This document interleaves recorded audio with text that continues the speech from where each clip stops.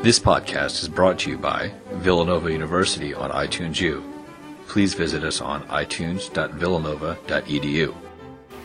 For this afternoon session, we have a panel of scholars to help us continue the debate over the contribution of Hamilton and Jefferson to our nation. And we have Dr. David Tucker, who was one of the presenters this morning. Also Dr. Stephen Knott, who also presented a paper this morning. We have Dr. Larry Little, who is a member of of the history department here at Villanova University. And finally, Dr. Lara Brown will be the moderator today. So with that, I'll turn it over to Dr. Brown. Great. Thank you, Sue. And let me just also say thank you for attending this session. And we're very excited to be celebrating Constitution Day. The Ryan Center has obviously been instrumental in these efforts, and I am deeply honored to be sitting on a panel with these distinguished scholars and having the opportunity to probe their thinking a little bit more about Hamilton and Jefferson. For those of you who don't know, Dr. Colleen Sheehan, who is very much a Madisonian, I'm sure would love to be chiming in today, but she is on sabbatical, and so I'm going to try in probably a most inadequate way to fill her shoes. I guess if you joined us for the morning session, one of the things that's very interesting is this discussion about the tension between sort of Hamilton and Jefferson. And my students who've heard me talk about this sort of know this from me, so I'm just going to put it on the table. I very much consider myself a Hamiltonian, but I cannot imagine Hamilton without Jefferson. In fact, it's really, from my perspective, the tension between the two, which is what makes really the greatness of this country. So I do see kind of the vitality in bringing these arguments to bear upon one another and in discussing their relative merits and sort of defects. So with that, what I've actually done, we're going to do a little bit of what might be considered pretty bad history. We're going to spend some time talking about how Hamiltonian thought and Jeffersonian thought translate to today's politics and what it actually means as we think about the subjects facing our government and our people, the economy, the healthcare reform debate, the issue of race and Obama's presidency, and lastly, hopefully, sort of have a discussion about foreign policy, the war on terrorism, and what it actually means for us from a national security perspective. So let me just begin with a question which I think is still number one in the polls, which is the economy. As we look at sort of the bailouts, the deficit projections, I believe the last dollar amount I heard is that as of, I think it was August, the Office of Management and Budget has said that our 10-year deficit will reach about $9 trillion, which literally almost doubles what our national debt is when you add them together. So with that, I guess, given that Hamilton did say, right, a national debt, if not excessive, will be to us a national blessing. Is it excessive? Have we reached that point? And does this sort of contradict Hamilton's beliefs about the public credit or not? How important does the public credit kind of play into this issue? And then I guess, was Jefferson right, perhaps, that, having all of this debt will sort of encourage moneymen and these sort of corrupt factions to essentially kind of produce, I think as he says, evasion and war on our citizens to collect in order to pay off the debt.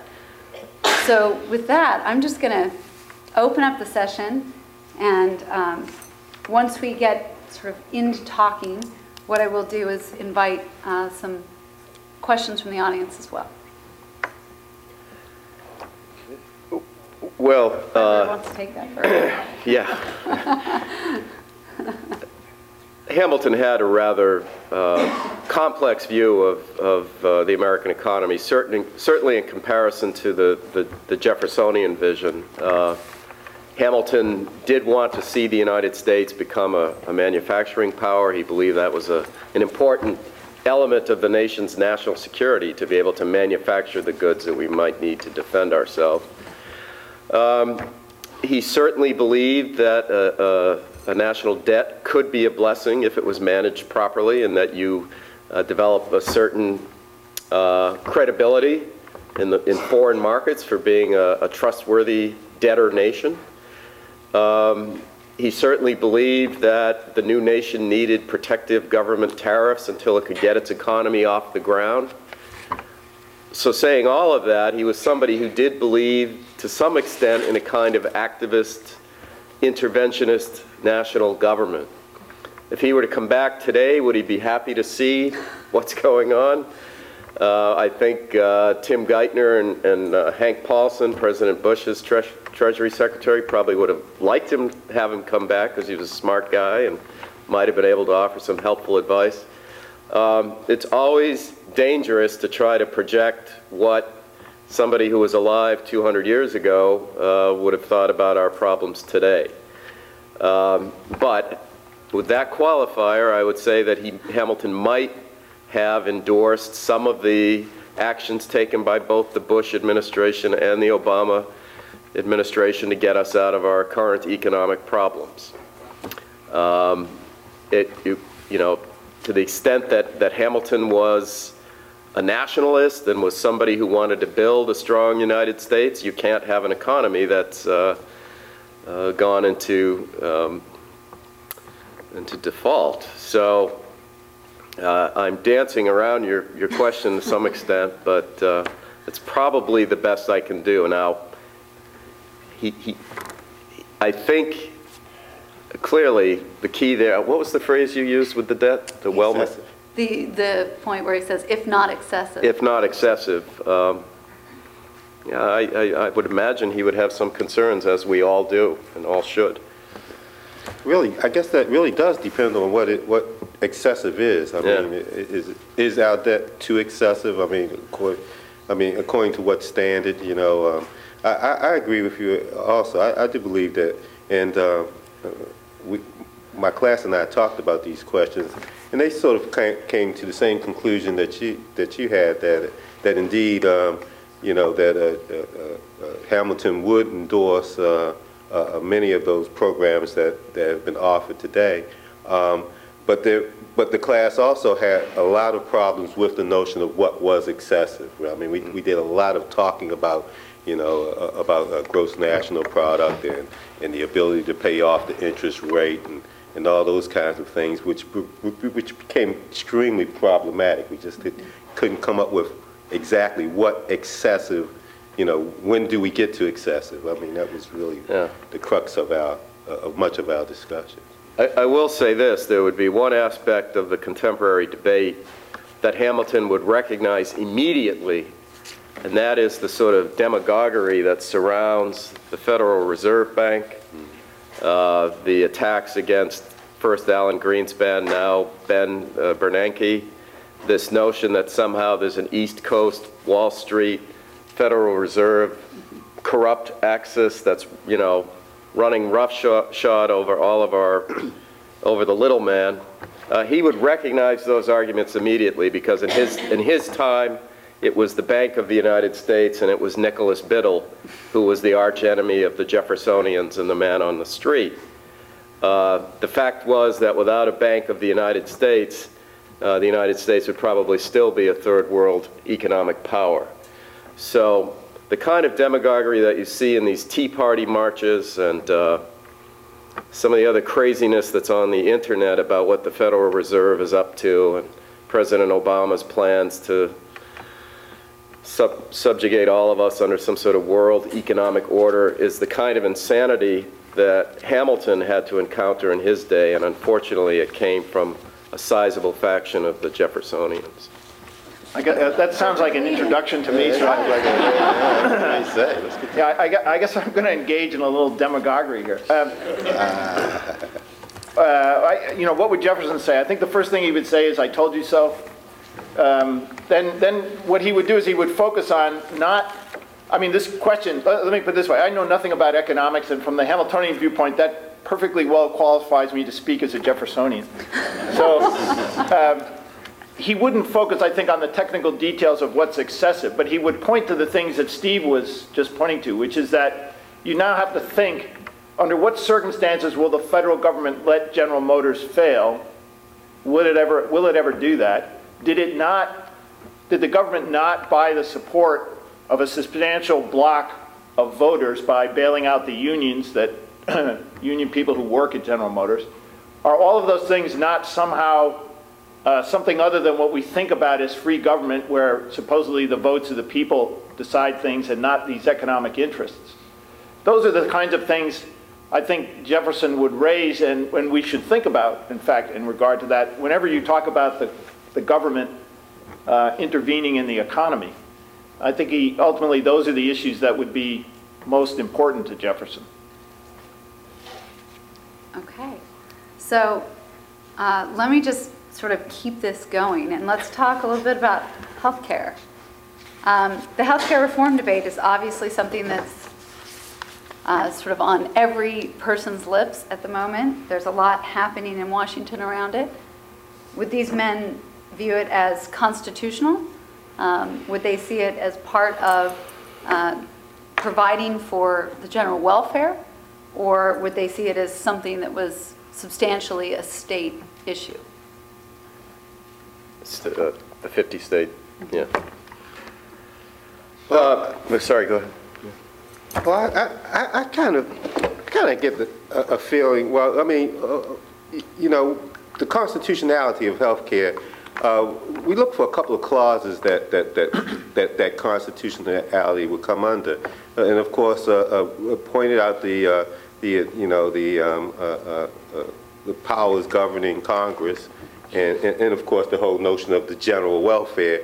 And defining the general welfare is really a pretty difficult thing to do. I mean, defining the general welfare, defining common good, those types of things are really difficult, and it seemed pretty elastic as well. You could almost fit almost anything you wanted to within this notion of the general welfare. Now, of course, we also pointed to the Commerce Clause, and of course that's pretty much how this bill is going to really be enacted, through using mostly the Commerce Clause. And we found the same thing, right? Pretty elastic. You could almost fit almost anything under that. And so really we talked about the public option, and whether or not, if the public option is mandatory, would they support it even at the state level? We kind of think that Jefferson would definitely say it's a state purview, right? And but even at the state level, would Jefferson support a public option if that option were mandatory? Seemed that he might not. It would seem to me that neither would support a mandatory public option. Trying to maintain basic liberties of people, the ability for them to choose, right? And so, difficult question on whether they would even support a public option, even at the state level, whether they would support that. Let me just push that a little bit further, because I think there is an interesting sort of analogy or that you could draw around actually the Alien and Sedition Acts. In fact, right, Jefferson was opposed, obviously, to the Alien and Sedition Acts, and yet he was okay with many of the sedition laws that were actually enacted within Virginia itself. So, sometimes I wonder if the conception of Jefferson as sort of being much more, if you will, libertarian, was not so much really the case. It was just the level at which these laws were actually being enacted. Yeah, he was Is that all in favor of, as he put it, a few wholesome prosecutions at the state level against anti-Jeffersonian. These would be people who were publishing material critical of the Jefferson administration. So even though he was a stern opponent of the federal Alien and Sedition Acts, he did not seem to have any problem with these kinds of prosecutions at the state level. So I think that's a very valid point. As far as Hamilton goes with health care, constitutionally, I think he'd probably be okay with it, since this is the man who's often considered to be the foremost proponent of implied powers and reading the Constitution somewhat loosely, although that gets overstated. But he's also, I think, unfairly seen at times as kind of the founding father of the modern welfare state. And that's a little more difficult, I think, to affix that label to him. In one of the Federalist Papers, he uses the phrase that a power over a man's subsistence is a power over a man's will. And he's clearly not comfortable with that concept. And it's conceivable to me that he would have seen some elements of the modern welfare state as destructive to the character of a Republican citizenry. So in terms of just simple policy grounds, it's conceivable to me that he would have been uncomfortable with some of the health care proposals that are being discussed. On constitutional grounds, he'd probably be more comfortable with it than Jefferson. I think that's true. I think that Jefferson would oppose the on constitutional grounds, but I also think that he would have been skeptical of, or he would have thought it better to have these things handled at the lowest possible level. So ultimately, taking care of, having a family where there are generations living together, taking care of one another, would be the best Jeffersonian solution to this problem. Completely incompatible with a complex, dynamic economy that Hamilton favored, because those things tend to spread families out over the whole territory of the country rather than have them live together, our generations, as we now experience it. Now, one thing that came up when we were talking about health care, one issue that came up was education. That, okay, you know, education is mandated, you know, compulsory. If education is compulsory and not being in the Constitution, you know, does that mean, you know, well, yeah. You know, healthcare? I mean, what's the difference? You know, but you know, I mean, you know, I would suggest Jefferson and Hamilton both would be very supportive of education. I'm not so sure, of course, at national mandates, especially Jefferson definitely wouldn't go for national mandates. But you know, the healthcare. I mean, healthcare question, the education question, is sort of kind of seem to go together. You know, and why, if we can have compulsory education, then why can't we have compulsory healthcare? It became part of the questioning that we underwent. It's a great point. Yeah, it's a very good point. I think in responding to that, I think Jefferson would try to distinguish between what's really necessary for free government to operate, and what's not necessary. And I think he would say that ultimately, educating people so they understand their rights and their duties is necessary. Making sure that they live a few extra years is not. And the damage done by trying to ensure that they live a few extra years will far outweigh any good it might do in terms of some notion of the general welfare. Except if you're the person living a few extra years. Yeah. True. Okay, well, And also, excuse me, but you could say, this is a typical criticism of Jefferson, that he could have afforded doctors and care that the mass of people probably couldn't have. So, you know, he's open to that criticism, that those arguments make a lot more sense in his own case maybe than they would, as you say, in the case of someone who's poor, unable to afford that care and suffering. And of course, Hamilton gets the bullet in the head, so healthcare doesn't help him out. He got away. now, let me ask you this, because I hadn't really thought of this before until this just came up.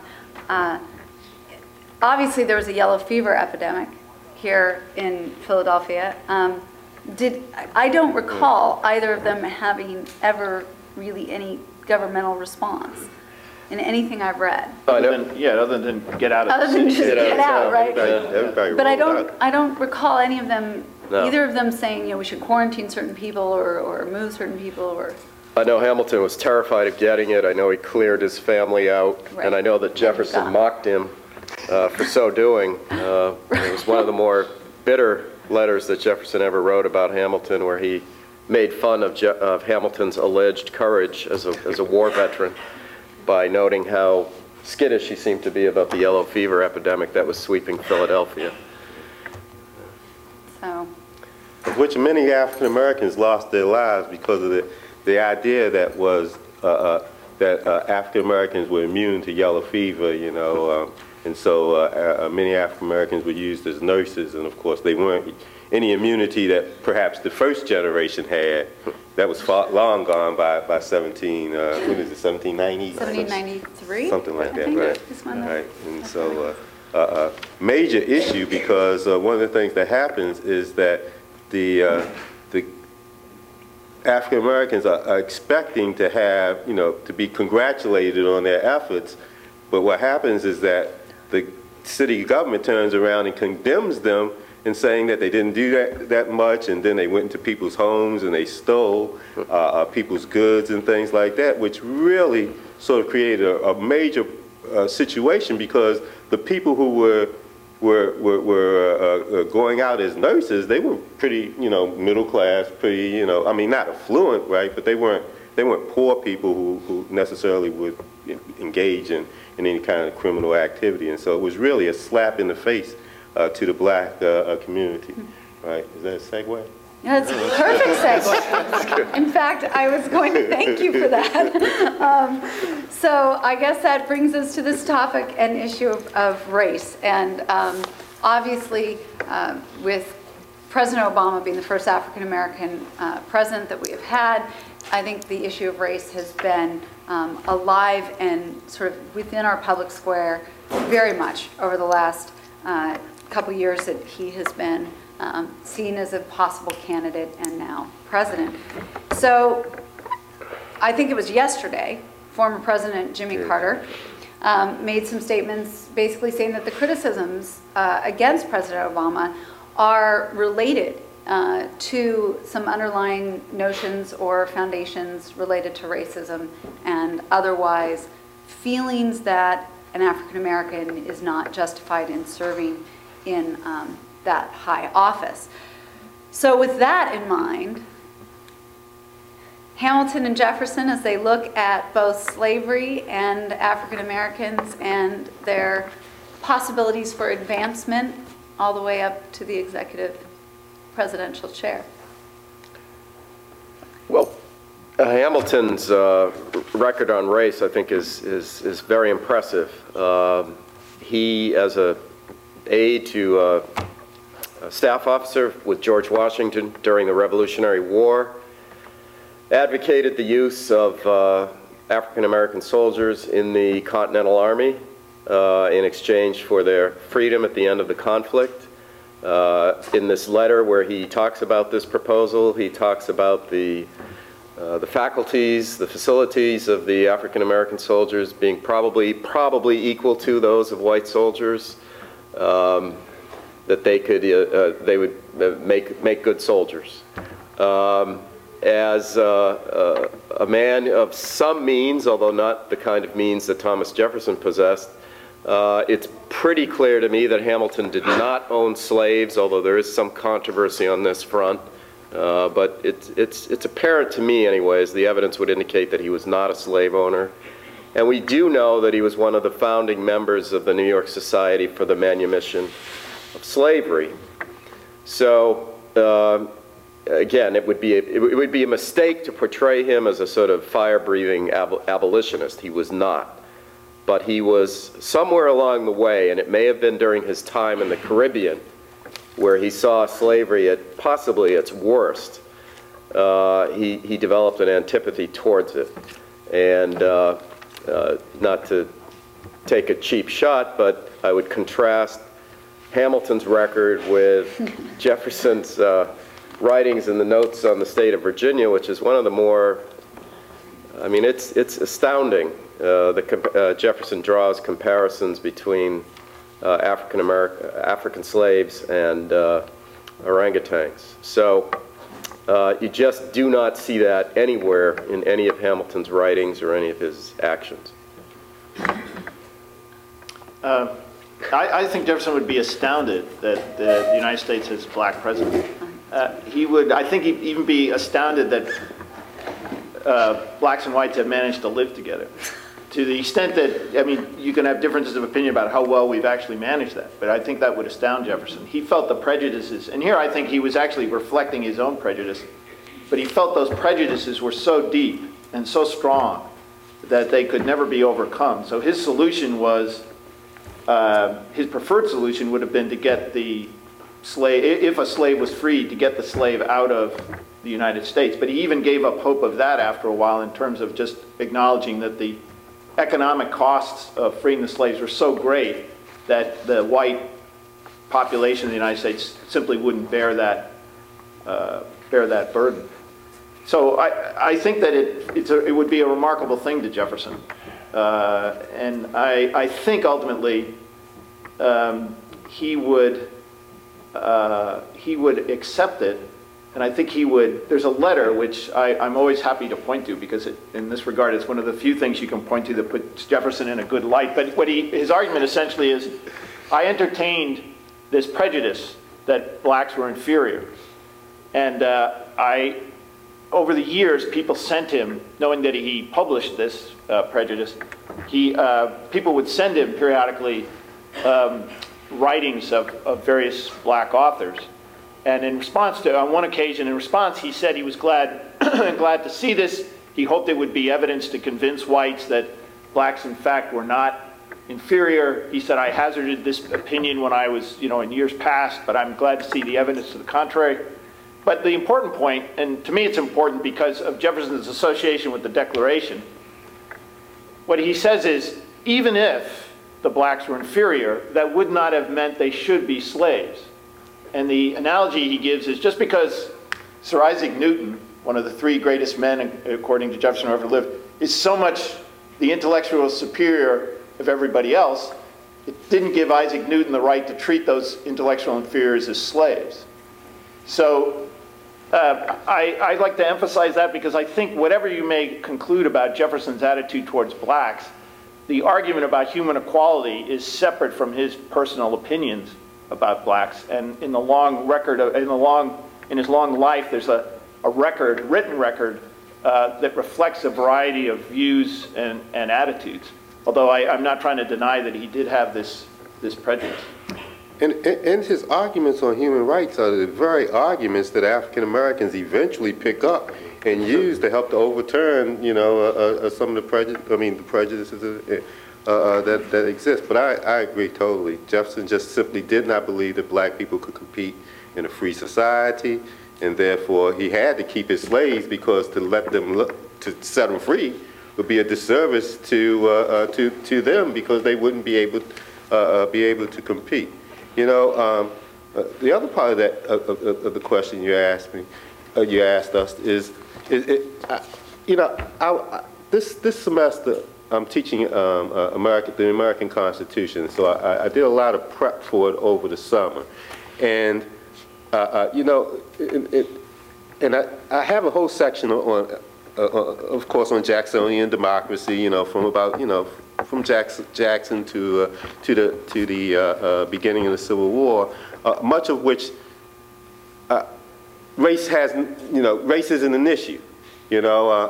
Races, they're talking about the banks, they're doing the turfs, they're talking about national improvement, and yet it seemed that it was always, even though they're talking about a turf, it was always a concern of how, whatever decision they made about whatever else they're talking about, how it would, in some ways, have an effect on race and slavery. I mean, it seemed like it was always in the back of the mind, of their minds, even though it's not, we do have African Americans losing the right to vote during Jacksonian period. But beyond that, nothing direct, but still under the surface, every decision they make, it's almost like, okay, well, let's think about this and what consequences it's going to be for race without really actually saying that. It was astounding to me how I'm doing an entire unit where race isn't an issue, and yet it's still there. It's like there under the surface, right? Which I guess when it comes, we talked about a lot of people in the class didn't necessarily see it as being, they saw legitimate issues being raised today. But even the students who saw those legitimate issues also kind of considered that there was perhaps an undertone that's in the argument that race is helping to inform, right? An emotionalism that might not necessarily be there if race were a part of it, right? And so difficult. Right? Sorry, Steve. Well, you saw this in this parade this march in Washington this past weekend. Now I know you have to be careful in terms of labeling an entire crowd, but there were certainly a lot of those signs, and they're posted on the internet, that were clearly racist in nature. Mm-hmm. And I do think for some white Americans this is a tough time. This is something they've never experienced in their lives, and it's a difficult adjustment for them, unfortunately. Well, I was only going to say that I think that if you're a skeptic of the power of the federal government, the whole history of slavery has made it hard to make that argument. It's hard to argue for states' rights without being identified as a crypto racist. Exactly. So that's an additional complication when we talk about our own federal system, a way in which the legacy of slavery has made it difficult sometimes to have those arguments, because you can't make that argument without bringing up that history. And that's, again, Jefferson, I think, is the the father of, to some degree, I think you could say he's the father of states' rights, and that's another difficulty in his legacy. There's a similar kind of situation that in thinking about this issue, it's sort of like, okay, if I disagree with Israeli policies, does that make me anti-Semitic? It's not, doesn't quite, but something pretty similar. I can disagree with Israel. I can say everything Israel is doing is wrong. They shouldn't be doing this. Does that indeed mean that that I'm anti-Semitic? I mean, it becomes really a problematic situation, right? I know one thing though. One of the things that I think, regardless, is that it's creating a dialogue that we really need to have, right? I mean, and sometimes we overlook the dialogue. For instance, remember during the campaign, Ferrero said that the only reason why Obama's in this position is because he's a black man, right? And and everybody jumped on Ferrero without ever really considering what she was saying. Right, and so when we came back, I mean, for instance, when I came back and I talked to the class about it, very often, even here at Villanova, many of our students, many of the white students will say that the only reason why the black students who are here is because they are black. Kind of almost saying that if they were white and they did the same things that they do, or had the same type of life, they wouldn't be able to achieve, you wouldn't be able to be here because they wouldn't have achieved enough, right? And so it's a dialogue that instead of yelling at Ferraro, we didn't examine what she actually said. And I think Obama being president gives us an opportunity to create a dialogue, and because there are real differences in the way that black people see America and the way that white people see America. It doesn't make either one wrong. It just means that there are real differences that we kind of really need to talk about. Yeah, I mean, I think one of the things I'd like to just weigh in on with this, because there is a way, though, that, like, I believe education is all about helping people to distinguish, right, arguments from generalizations and be able to identify sort of valid dangers from sort of made-up dangers. And the thing that concerns me with this notion that sort of race is under everything is that then I think at some level we start to devalue when real racism, real discrimination is occurring. People are not able to see the differences. And for me, I'll tell you what it sort of calls up for me was shortly after the Clarence Thomas, Anita Hill confrontation and many of the laws that got put into place around sexual harassment, there was a lot of discussion about, well, is complimenting a woman sexual harassment, is any sort of minor flirtation in the workplace, is that sexual harassment? And this sort of idea that everything then became sexual harassment actually diminished those individuals who experienced it. And in fact, it was sort of looked upon for a while as, oh, well, that's just another one of those claims.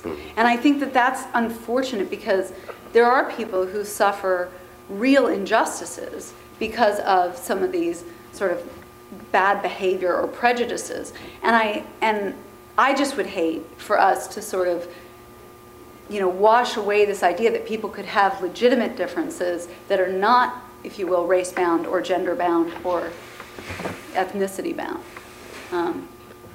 Well, part of the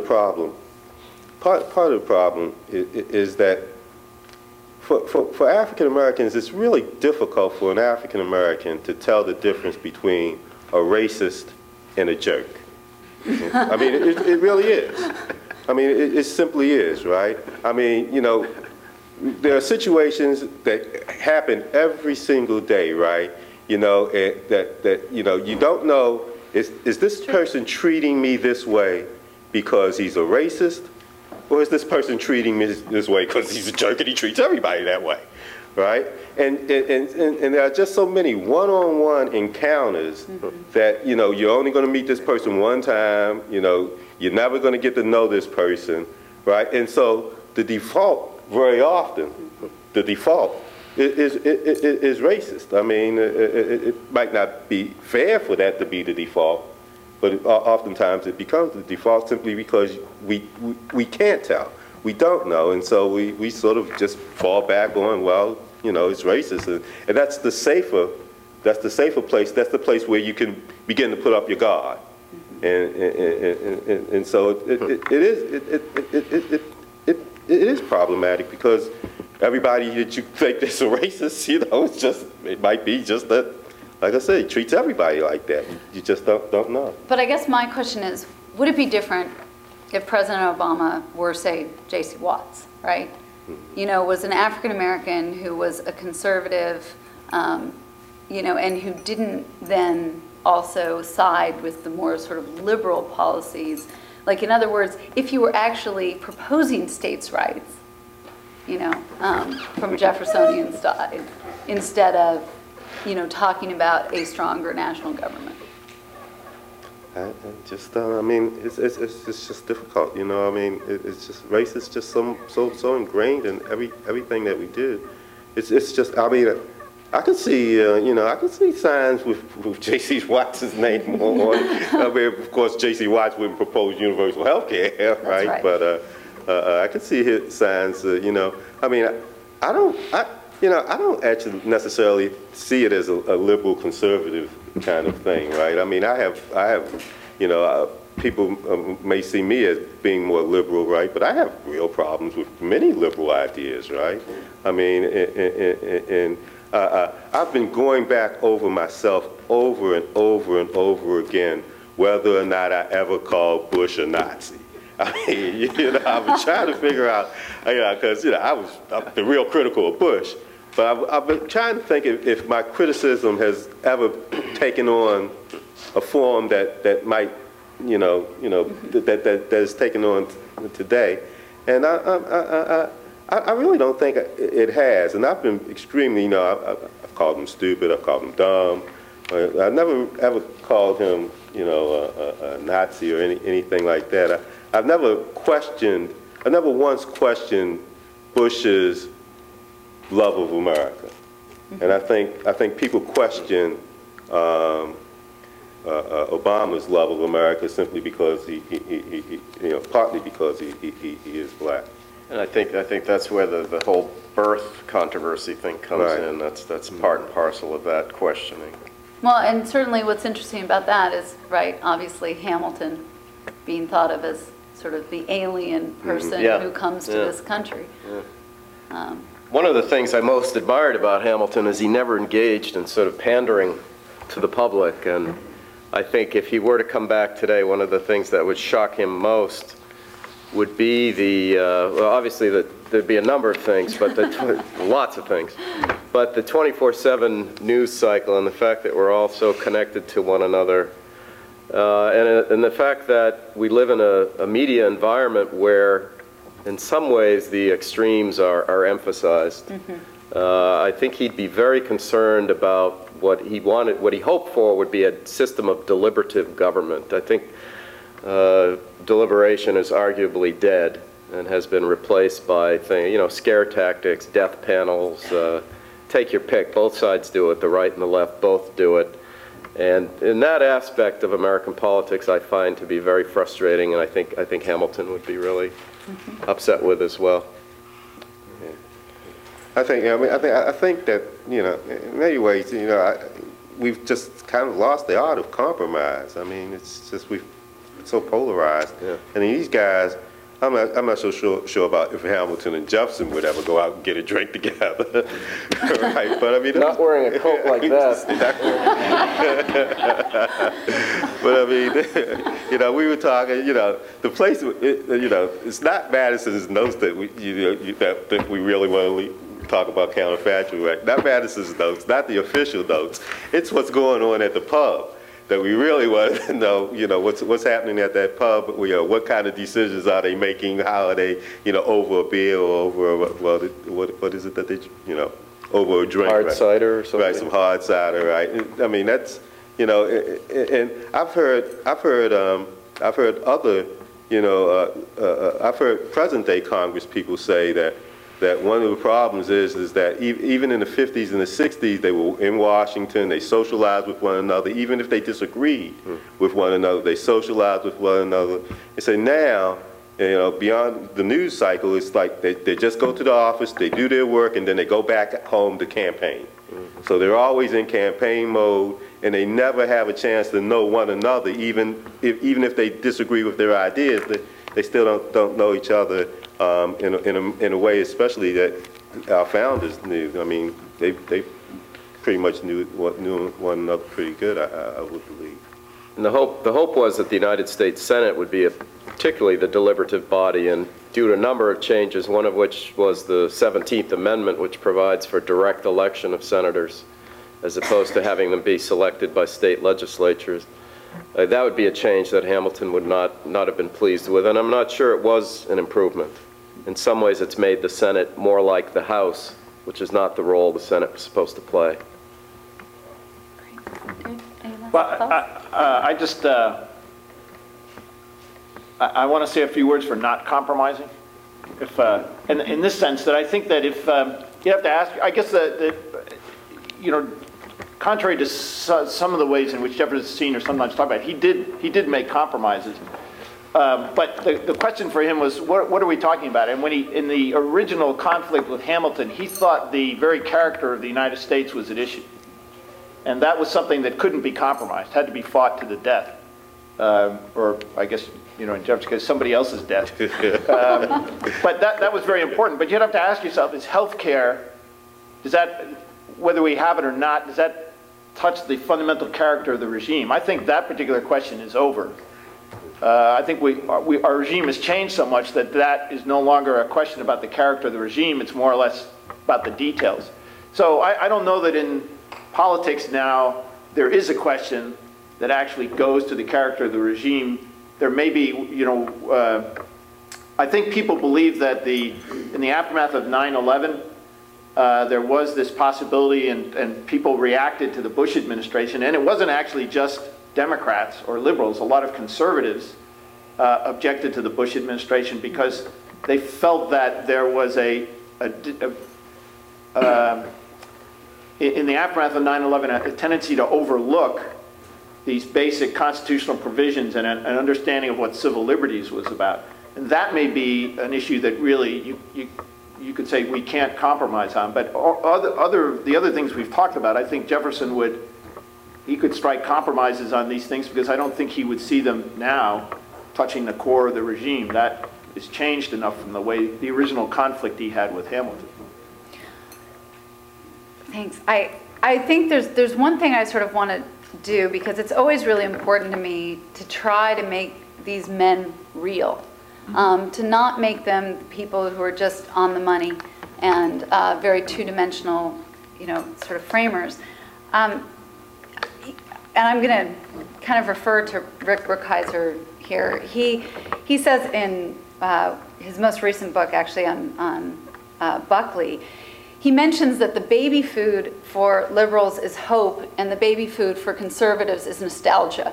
And I think there is a tendency with all of us, when we think about the framers, to end up in sort of this nostalgic world. I would actually argue at some level that both Hamilton and Jefferson, especially given the vitriolic comments that go back and forth in pamphlets and the like, would feel right at home in this sort of politics of personal destruction world.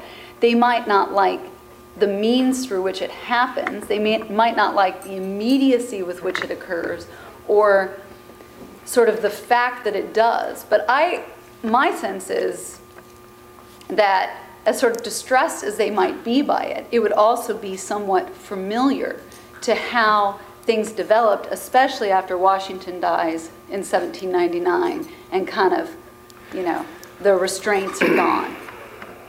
So I just would ask you to comment on that. Well, I think Jefferson would be very comfortable with the politics of personal destruction, since he's the founding father of the American model the campaign that was directed against Alexander Hamilton was not simply a campaign to counter his political views. It was a campaign to destroy him. And it involved revealing an extramarital affair. It involved accusing him of being a monarchist at a time when that accusation was comparable to accusing someone of being a communist in the 1950s. So, yes, actually they both would be very comfortable with it, and Jefferson, in fact, practiced it. All for a good cause. No, I mean, if you really think that Hamilton is overturning this unique opportunity to create a nation of free people, what would you not do to put an end to that? And I think from that perspective, I'd have to say I think Jefferson was restrained. Or at least I might say that. I guess I just did. But it's very hard to put ourselves back in the 1790s and think about what Jefferson thought was actually at stake and what he thought. And I think there's lots of evidence that he was right about this. Not to say that Hamilton was a monarchist, but I do think he wanted to create a system of government in the United States that Jefferson had good reason to believe was not compatible with a democratic Republican government.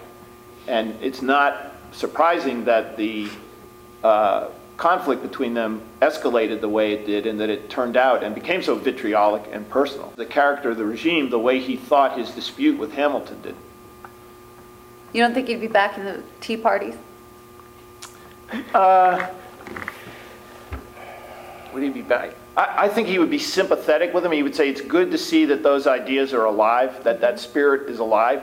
But I don't think that he would say that the passage of healthcare legislation or its failure or whatnot is going to fundamentally change the character of the regime. I mean, I think I read once, there's actually a famous scholar, and I've been trying to track down the source of this, and I'm not sure I ever found it, but a guy, one of the first historians to write about this what came to be called Republican ideology that was dominant among, or very influential among people at the time of the Revolution. And he claims that there's a letter or some publication, some writing of Madison's in which Madison predicts that Republican government will end in the United States in 1932. So I think, in retrospect, Jefferson would say, yeah, that's pretty much right. I mean, the real seeds of this go back to the rise of the industrialization in the United States and so forth that fundamentally changed the socioeconomic basis of our politics. And it's not surprising that when the crisis came, we had the New Deal, and that essentially put an end to Republican government, as Jefferson, understood that. And I think Jefferson would look at health reform now and say, well, that debate's really over. And now the question is, what's the most efficient way, if we actually want to do this, what's the most efficient way to do it? And I think he would clearly have preferences to have the states run it rather than the federal government and all of those sorts of things. But I don't think he would engage in the level of political conflict he did in the 1790s, because I just don't think he would see that as a, Jefferson did agree to compromise with Hamilton on the assumption of state debts. And it wasn't until he became convinced that this was part of a larger Hamiltonian, brilliantly conceived and executed scheme to fundamentally change the character, from Jefferson's view, to change the character of the United States, of the government, and really of the people, that's when the real conflict with Hamilton begins and escalates from there. I think I think David's right that Jefferson did see, and Madison, I think, came to believe as well, that Hamilton was somehow undermining the spirit of 1776 and attempting to import basically a British or European old world model into the United States. I guess what disturbs me is that they never went after George Washington with the same level of venom that they went after Hamilton with. And in fact, keep in mind, George Washington is the President of the United States, not Alexander Hamilton. The policies that were implemented during the first 8 years of our government were George Washington's policies.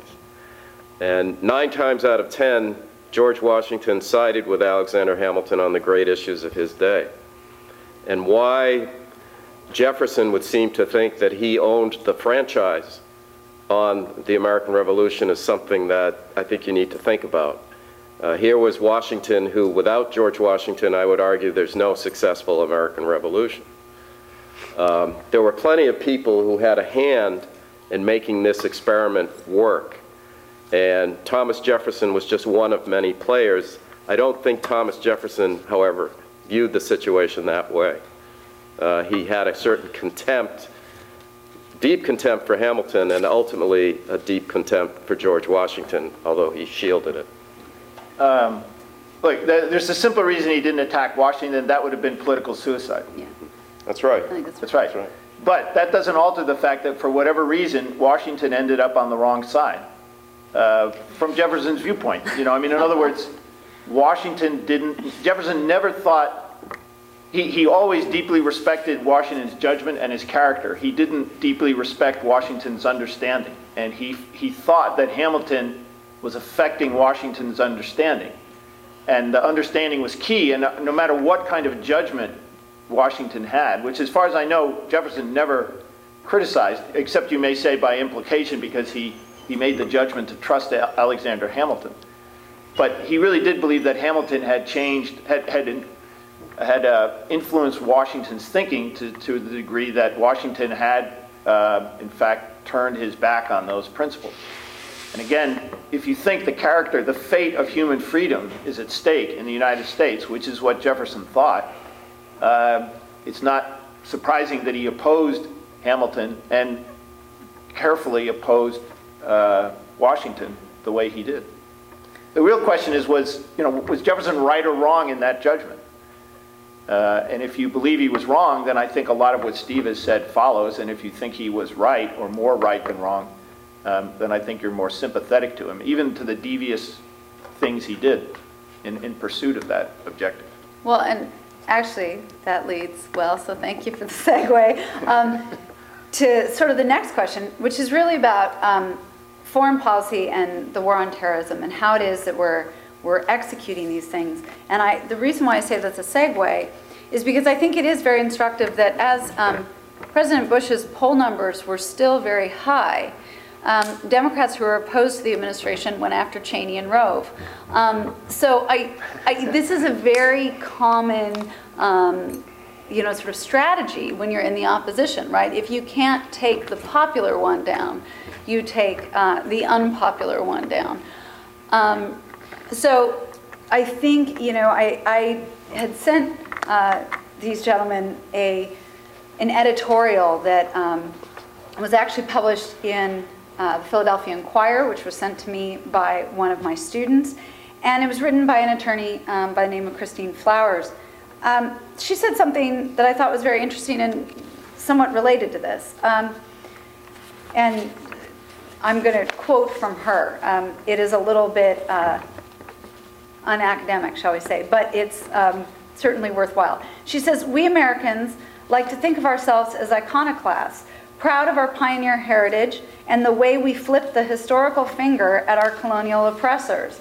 We talk about and believe in liberty and justice and are usually able to balance those competing interests when necessary, until September 11, 2001.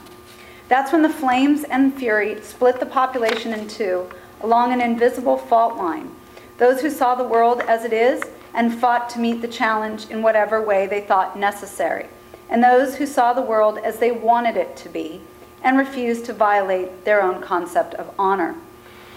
Both were convinced that they were the true patriots, the realists who ran into burning buildings, onto the battlefields, and into the murkier recesses of what the Constitution permitted, thought that they were preserving and protecting their country. The idealists, who believed they loved their country just as much, refused to accept that time had been shattered into pre-9/11 and post-9/11 pieces."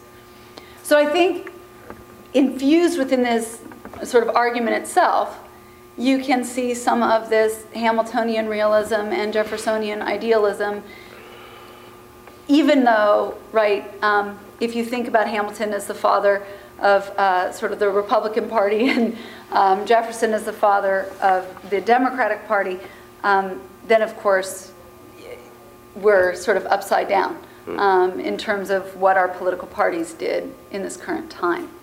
But I would just ask you to sort of reflect on that, think about where we are with regard to Afghanistan, Iraq, torture, and the like.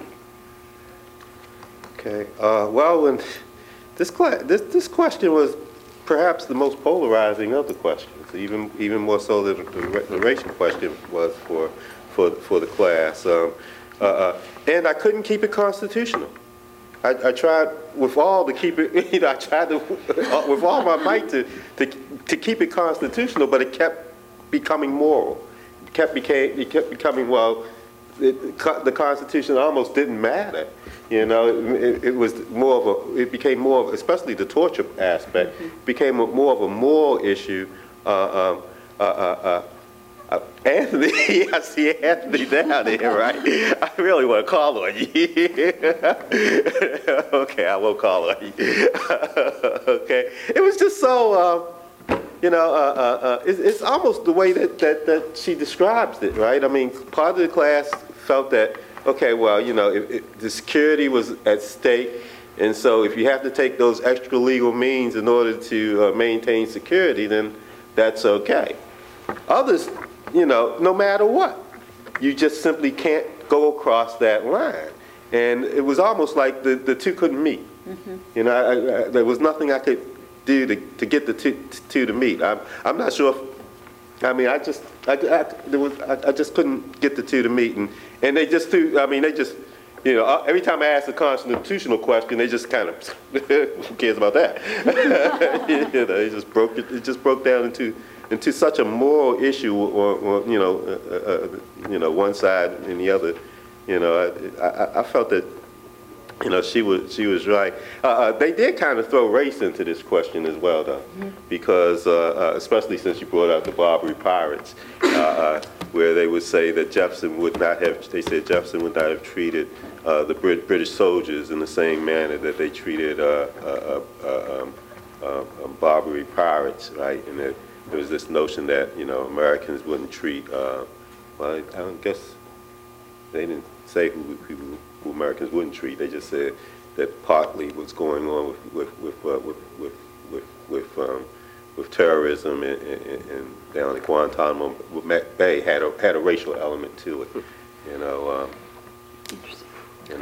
But they couldn't. They were just, well, half was on this side and half was on that side, and I couldn't do anything I couldn't even get them to talk about the Constitution, and they just didn't want it. They just became a war issue. I actually think Federalist Papers, where he talks about something to the effect of not chaining the government down too much so that it can't respond to potential emergencies. Jefferson, on more than one occasion, wrote about the law of necessity and the fact that there may be occasions where the head of state has to basically throw himself into the court of public opinion to justify these extraordinary measures. So I think the two of them, they might have some sympathy for the position that President Bush and Vice President Cheney found themselves in the day after 9/11, which is basically telling the CIA, the FBI, and the military, you do what you have to do to make sure this doesn't happen again, period.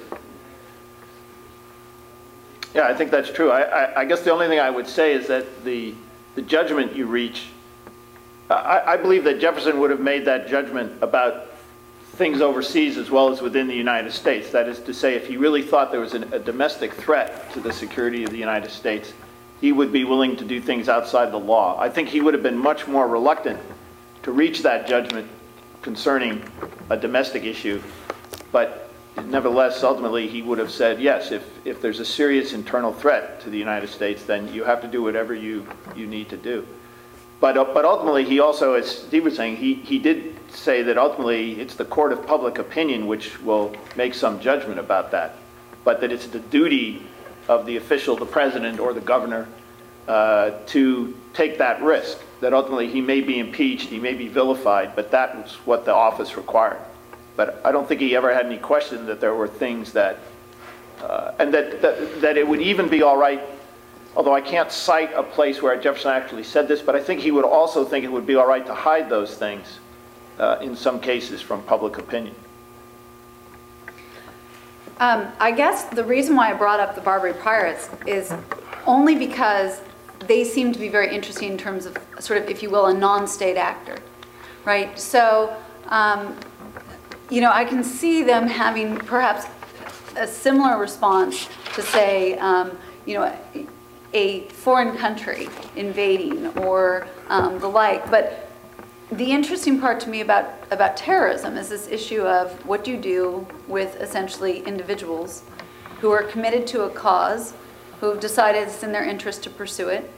And the Barbary Pirates is interesting to me, and of course, partly because it's my understanding, and correct me if I'm wrong on this history, but it's my understanding that Jefferson essentially says, well, we'll take their arms, but then we will release them. And Hamilton responds, well, that's sort of ridiculous. If you take their arms and then you release them, they're just going to go get more arms and come back and attack you. So that Hamilton makes an argument saying that essentially when somebody else declares war on you, whether or not you have declared war, you're living essentially in a state of war. So it's interesting to me as I think about, if you will, jihad or sort of, the war on terrorism. What are our responsibilities, our rights? What is the appropriate course of action? And where would these two framers have thought about sort of Guantanamo Bay or Afghanistan for that matter? Well, I think Professor Little mentioned that some of your students thought there might have been a racial component to the treatment of the prisoners in Guantanamo. Correct. And that Jefferson, and then the treatment of the Barbary Pirates probably differed from the way that Jefferson would have treated the British. Right. I think I would have to disagree with that, because Jefferson viewed the British as barbarians and really had, just very strong language about that empire and what it stood for and the kinds of people who did its bidding. And you can see this after he's out of the White House when his friend James Madison is president and the British burn Washington, D.C. to the ground. And Jefferson is just beside himself that this symbol of American independence and American liberty has been besmirched by the British, and he urges that we retaliate in kind by sending arsonists into London to burn down St. Paul's Cathedral. And There you go. that shows you the kind of hard-ass Machiavellian side to Jefferson that we don't think of when we go to the Jefferson Memorial in Washington, D.C. I agree. I don't think there was any, I'm not sure exactly what this incident was, but I think that Jefferson was, even when he was our ambassador to France, he argued that we ought to take military action against the pirates. He didn't like this European system of bribing them. He wanted to take care of the problem, and he was perfectly happy to support. He tried to encourage first a kind of a alliance, you could say an alliance of the willing, as the Bush administration tried to say, to take care of the pirates, but he didn't find anybody who was willing. And so ultimately, when he had the power to do it, that's how he proceeded. I think there actually are some interesting similarities in that, in principle, you can think of the North African states as failed states in the sense that they were nominally under the control of the Ottoman Empire, but the empire was so weak it really couldn't control the territory, and they were operating in that sense, somewhat in the way we may think of Somalia today as a place of refuge from which they could head out and commit their acts of piracy. So I think there are actually analogies here. I think that, again, the fundamental point is I don't believe that Hamilton or Jefferson would have had a difference of opinion about the need to deal with this. And it's interesting in this case, and there are some others, I think, too, where Jefferson was quite willing to use force, more willing, actually, than a number of other people who had confronted the same problem. Excellent. Well, we have about 20 minutes left, so what I would love to do is take some questions from the audience for our distinguished panel. And if you'd like to ask a question, if you could just do me a favor, stand up and say who you are so we can all hear you. Any questions? I think everybody's frozen. Could be. No thoughts? Everything came through with such clarity. Crystal clear, By the way, can I see this? There's a pamphlet or poster around campus with a quote an alleged quote from Jefferson on it. Yeah. I'll speak for myself, but I'm pretty sure this is a bogus quote, that he never said this. What does it say? A government big enough to give you everything you want is strong enough to take everything you have.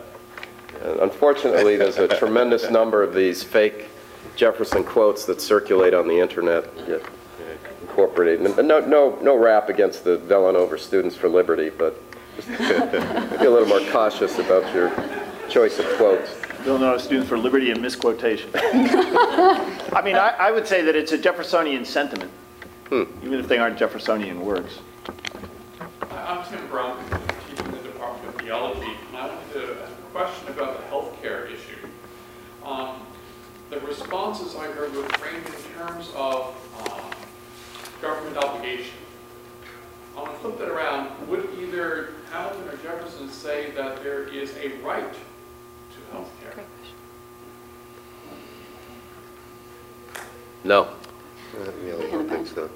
Yeah, I don't think Jefferson would accept that. I don't see that. Why not?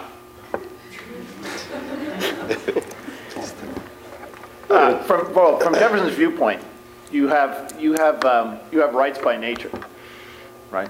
And you give up some of those rights in order to enjoy the rest of them. And do you have a right by nature to health care, so to speak? I think Jefferson said no. Your rights are actually very limited, and you give up a even smaller portion of those rights to the government to get that minimum amount of security you need to live your life and pursue your personal objectives. But there's no guarantee in nature, so to speak, that you'll be taken care of. You have to take care of yourself. It's not government's duty to take care of yourself. It's the government's duty to prevent other people harming you while you go about your business. But that's about it. It is a very limited notion of what government can do and should do. But it's based on an understanding of what what rights you have by nature, so to speak, or what you're due simply because you're breathing. Yeah, I mean, I would just add to that I think it's very difficult, even though Hamiltonian thought does translate later in the United States history into a notion of positive liberty.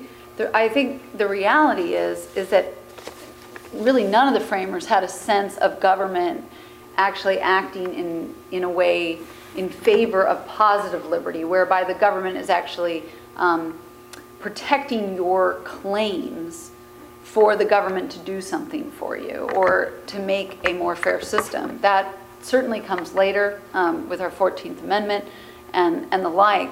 I mean, I think the framers really did have a negative view of liberty and much more that sense of your rights within a governmental system are all about being protected from government, from that imposition, not for it.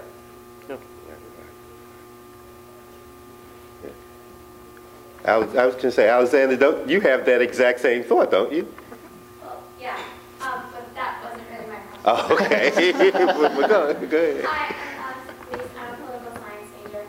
My question was, given the legacy of statesmen that both of these men have, and even though they disagreed about how to go about it and how they were going to achieve it, the delineation of power to the states and the federal government, their main goal was to strengthen the United States and create this nation that we have for the well-being of both the country and the people in it. How do you think that they would feel in light of all of that about this current political culture where it was mentioned that there's this constant state of campaigning and that there's this kind of pandering to the public opinion? Is it less about actually statesmanship and looking at the general welfare, not necessarily political success? And how do you think either Hamilton or Jefferson would feel about that?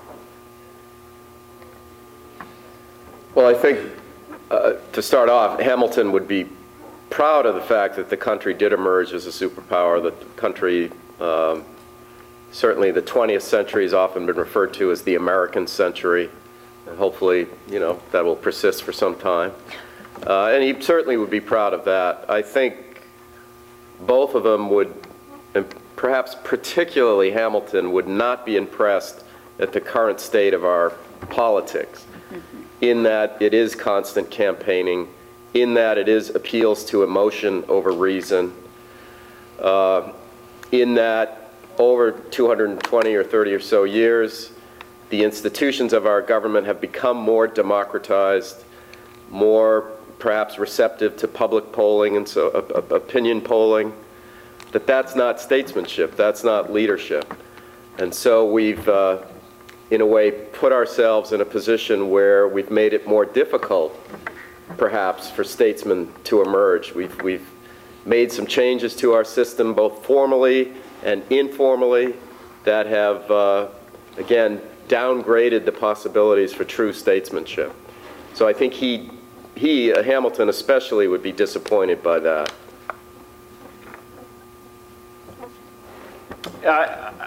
I actually think Jefferson would not be entirely happy that the United States has become a world power, because I think he would think about the costs involved in that in terms of personal liberty. I mean, I'm not trying to argue that, you know, during the Cold War, people argued that, well, you know, the United States has become what they call the national security state, where we're sacrificing all of our internal freedoms in order to fight to preserve our freedoms. What sense does that make? I'm not actually arguing that that ever occurred, but I think Jefferson would point to those sorts of things, and I think he would be therefore not completely happy that the United States has become a world power. And I think he would see that in terms of Great Britain's history, in terms of the sacrifices that are called on, that people are called to make for that, again, in terms of their personal liberty.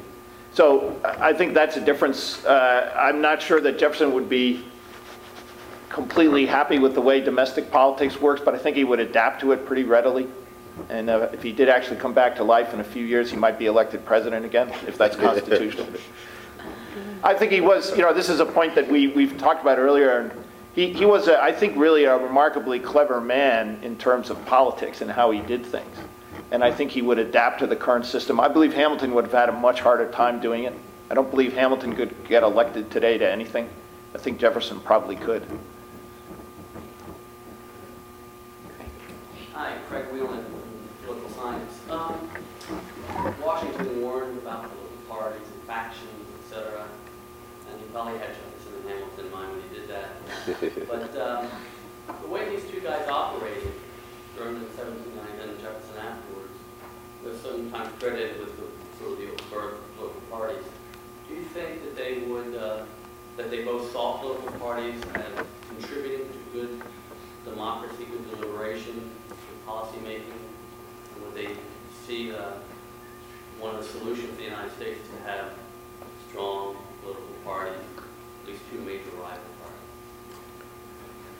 parties? Just the idea of a loyal opposition is something that just it doesn't exist in the 1790s. I mean that's part of the reason why the Alien Sedition Acts come about in the first place. Is the idea that the party that's in power, the people who are in power represent, the government, and any attack on them is an attack on the people, right? And so I'm not so sure that I think that they would. Once again, this is kind of counterfactual, but. I think neither one of them, maybe Jefferson, it's hard to say about Hamilton because, of course, he doesn't live, right? But I think neither one of them see, especially during the early period, I don't think they necessarily see political parties as being something that would be good. Perhaps where's the Madisonian person when we need him? Perhaps Madison might see some good in them. But I just think the whole concept of a loyal opposition is just so foreign to them at this point in time. I mean, that's part of what's being developed is to have the idea. I mean, part of what's being developed is having that idea that it's okay to have people who are opposing your policies and your ideas. I think that's just something new in American society that. I don't think Hamilton ever had a chance to, actually get into too much, and perhaps not even Jefferson either, because the Federalists, by the time Jefferson comes to power, the Federalists, or not by the time they come to power, but after he's been in office for a while, the Federalists really don't have a whole lot of power other than regionally. So it's hard. I don't think they would necessarily like the two-party system. Yeah, I mean, Jefferson didn't see the Republican Party as a party as we understand that. They were the heart and soul of the United States, of saving the Revolution. And the Federalists were illegitimate because they had given up those principles. So his purpose was really to destroy the Federalists. And when he says in his first inaugural, we are all Republicans, we are all Federalists, that was very clever rhetorically, but he was not at all happy to see them disappear. So in that sense, I think he would be surprised at this notion of parties and so forth. But again, I think he would adapt to it pretty quickly. Yeah, I think Jefferson would have adapted quickly, and Hamilton would not have. And Hamilton was, in a sense, a leader of the Federalists for a brief period of time, and didn't do a very good job. So, in some ways, he was most effective at destroying his own party when he came out against John Adams in the 1800 election. So, he was not a political operator. I'm going to call on Allie, and then Peter, you know. I was wondering, this isn't really that related to what you were just saying, but I think it was like Tocqueville, right after he came to America, he said that he had learned that political societies aren't what their laws make them, but kind of ideas and beliefs. Do you think Hamilton and Jefferson would have agreed with that, or do you think it might have kind of not? Do you think they would have said that America is America because of our laws? Or more because of kind of those beliefs and ideas? Yeah, I would say there's no doubt Jefferson thought that we were who we were because of what we thought and the way we lived. And the laws reflected that rather than the other way around. Although I think he also would have said that there are certain critical points, the founding, some other points where if you change the laws, you're going to affect the way people think and live. But fundamentally, it's the spirit behind the law rather than the law that's what's really important. I would agree with, I think Hamilton perhaps would be a little more sympathetic to the idea that the law is a teacher and that the law shapes society, and thus, thus the reason for the real pitched battles during the 1790s, because they were well aware that they were setting a number of precedents. Peter? I'd like to come back to the issue of statesmanship, and I'd like to bring back up something that Dr. Brown said, which I think everyone agreed with, but it got me thinking. Regarding statesmanship, I wonder how much Jefferson and Hamilton themselves would have to claim responsibility for what's happened with the decline of statesmanship. If it's true that both of them regard liberty as something negative, and therefore government as something we just want to keep off our backs, why would anyone really get excited about being in government and being a statesman? So that seems to be the problem. If I can put it in a positive way, how would Hamilton and Jefferson want to provide for the future of statesmanship in the country? And what does it have to do with their understanding of the Constitution? And it's a very broad question, but it just got me thinking. Yeah, I think that's a great question, because not only when Jefferson always talked about office as a burden, and you have to think of him as very selfless, therefore, because he stayed in office so long. If it was such a huge burden, he was clearly self-sacrificing tremendously. But that's the way he talked about it. And a part of that was his notion that you didn't want anyone to think that they could profit from government. And government should be seen as a necessity rather than a good thing. All of that's true, and that fits. But it does raise this question of how you would get people to enter the government. And Jefferson's answer was essentially that his educational system would fix this insofar as it was specifically designed to prepare the best people for that kind of life. And ultimately, the honors they got from doing that would help keep them there. But he really hoped in a way that it wouldn't become so attractive that you would ever get professional politicians. I don't have much to add to that, except that, and this is where I think some of the criticism of Hamilton is accurate, that he believed that the national government would attract the best and the brightest. And it would attract the best and the brightest in part because you had the potential for great fame, and I don't mean, Britney Spears fame, I mean the real thing that lasts, secular immortality. And that part of that would be probably through war.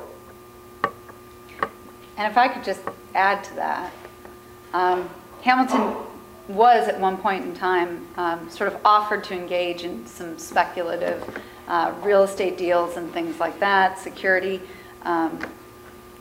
trades. And he actually wrote a letter to a friend of his that he knew from King's College, which is now Columbia. Robert Troup was his friend, and he said, "Because there must be some public fools who sacrifice private to public interest at the certainty of ingratitude and obliquity, because my vanity whispers I ought to be one of those fools and ought to keep myself in a situation the best calculated to render service, because I don't want to be rich, and if I cannot live in splendor in town with a moderate fortune moderately acquired, I can at least live in comfort in the country, and I'm content to do so." I think he very much had that understanding of that notion of fame, that it is about the statesmanship from that perspective. Of course, I'm going to just add to that and say I began my American statesmanship class this semester with a quote that Truman, actually, Harry Truman brought up. And he said, a statesman is a dead politician. So I think the interesting part is it brings to mind the fact that both of these men were politicians. I think Hamilton believed he was defending the government against party. I believe that Jefferson thought that he was defending the government because it had lost its mind to some other party. Mm-hmm. And yet, I think at the end of the day, they become our greatest statesmen because in some ways they were our greatest politicians. Well, one thing, in connection to that, there's an interesting letter. This is when Washington was still asking Jefferson for his opinion about things. And somebody had offered Washington, this is kind of it sounds like a very modern thing, but they wanted to give him a lot of shares in a canal company they were putting together if Washington would merely allow them to publicize that he was interested in it. Because Washington was so influential that if they got his name out there, everyone would buy shares in this company. And they were going to give Washington a lot of shares in it just to allow them to do that. And he wrote to a number of people, he wrote to Jefferson among them and said, should I do this? And Jefferson's response was, look, your sacrifices are so well known that nobody will think for a minute if you agree to this. But, he says it to Washington, think of what they will think if you decline it. Your honor will be burnished even more brightly, and your name will live forever. And ultimately, Washington turns down the deal. So, Steve was saying this is not Britney Spears fame. It's a difference really between vulgar fame and the real thing. And that notion of the real thing was very alive for these people in a way in which I'm not sure it is anymore. And I don't know how you recover that. It was partly their own sense of their worth and partly the times in which they lived. But that was a real motive for these people, for Jefferson as well. I mean, there's a reason he kept everything he ever wrote. He knew people would, like me, and others would spend time reading and talking about him. So he wanted that record preserved. And I'm not sure that still lives in us in our political life the way it did for them. But that was a huge draw to get involved in politics. I'm not so sure that actually, in some ways, perhaps that just the writing of the Constitution itself is partly a realization that virtue in statesmanship isn't going to happen. That they realize, they start off with the assumption that the educated, the virtuous would always go for the common good.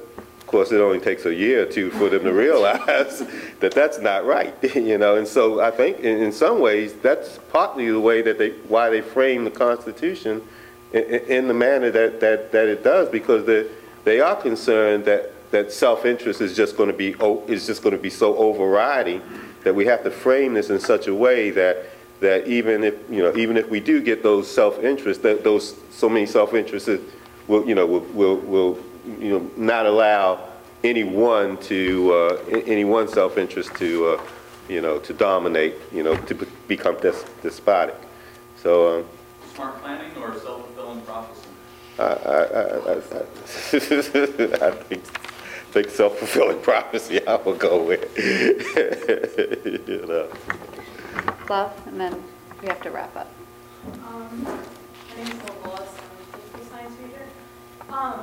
Both of these men lived in a time that was very much like there were many Americans that were disenfranchised, and you can say like the Constitution is kind of just like another document of that time that helped continue or perpetuate the disenfranchisement of like individuals. Now, like we're looking at things, like we talked about, you mentioned a lot of things, whether they would agree or disagree, like healthcare, or like things that do with foreign policy.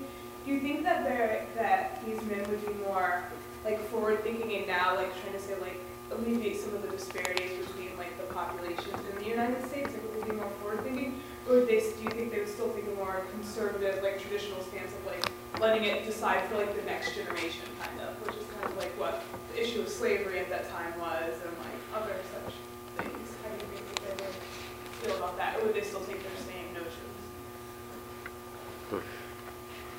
Well, I mean, again, it's, one thing you could say about Jefferson with regard to the franchise, for example, the right to vote, he was always, and he was criticized by other members of the Virginia gentry because he, for example, wanted more representation of the western parts of Virginia, which were underrepresented, and he wanted to extend the franchise. But it's very hard when you read his writings to imagine him agreeing that blacks or women should vote. But if you were to plunk him down in the middle of the United States right now, I believe he would adapt to that. I mean, I don't think he would ultimately hold that opinion. But, you know, again, that's speculating, but I think that with regard to white males, he was clearly on the side of representing them, giving them, like, making sure land was available to them, giving them opportunity. Jefferson was behind that. And in fact, he saw Hamilton as, and the Federalists more generally, maybe it's too much to say specifically Hamilton, but the Federalists generally as being opposed to that. That was one way their difference manifested itself very directly and politically. If you were to plunk Hamilton down here today, I mean, I may be taking too much of a rosy view, but the fact is that in some ways he is our first immigrant success story, or one of our first immigrant success stories. He was born in the island of Nevis, spent most of his childhood in St. Croix, comes to the United States as a 14, 15, 16-year-old, hardly a penny in his pocket. The only reason he's here is he had a wealthy benefactor back in St. Croix. I would argue that the kind of economic system that he envisioned was designed to create new opportunities. It was very much in line with sort of Lincoln's vision of a sort of opportunity society. And part of the reason Lincoln and I think Hamilton were so opposed to the notion of slavery was because it sort of just locks things in place. You had a very stratified society in Southern society. And so, in a way, Hamilton was in some ways the most forward-looking member of the founding generation, in that the economic system that he puts in place ultimately contributes to the destruction of the slaveocracy that existed in the South. So I would say were he to come back today, he would be somebody that would be very proud of the fact that this country has provided opportunities for immigrants like himself. Well, once again, I totally agree with the idea, black people and women notwithstanding, with the idea that Jefferson definitely wants to expand the franchise and have more white males to be able to vote. I really, it's not a whole lot I can add to what's already kind of been said on that matter. It's all this counterfactual, all this projecting, conjecture of what they would think. In some ways, I think Madison, he mentions later in his life that that he's really uncomfortable with being revered the way that that he has been revered as being a member of the founding fathers, and that that the nation should evolve in whatever manner the people wanted to evolve into. And so in many ways, I think that we hear notions of original intent all the time, and whether what did the founders think. I mean, I'm not so sure if it's what the founders think, of course, is important. But for us to make decisions based on perhaps what a Jefferson felt America should be, or even what a Hamilton felt America should be, is just not really being fair that neither Hamilton nor Jefferson, not to say, this hasn't been a real blast, but it's like I said, this is just absolutely great to be able to bring these issues to bear and to really discuss these issues. Is it's good to maybe think how they would think, but I don't think we should ever try to make any decisions based on what would Jefferson say, what would Hamilton say. I think the decisions that we need to make are based on what's your name again? Love. What you would say, what love would say. Right, so that's nice. Well, on that note, let me wrap up and thank you both for being here and my wonderful panel for being a part of this Constitution Day. And I really do appreciate, my goodness, the Ryan Center, all of our sponsors for making sure that this day happened. So thank you all. All right. This podcast is brought to you by Villanova University on iTunes U. Please visit us on itunes.villanova.edu.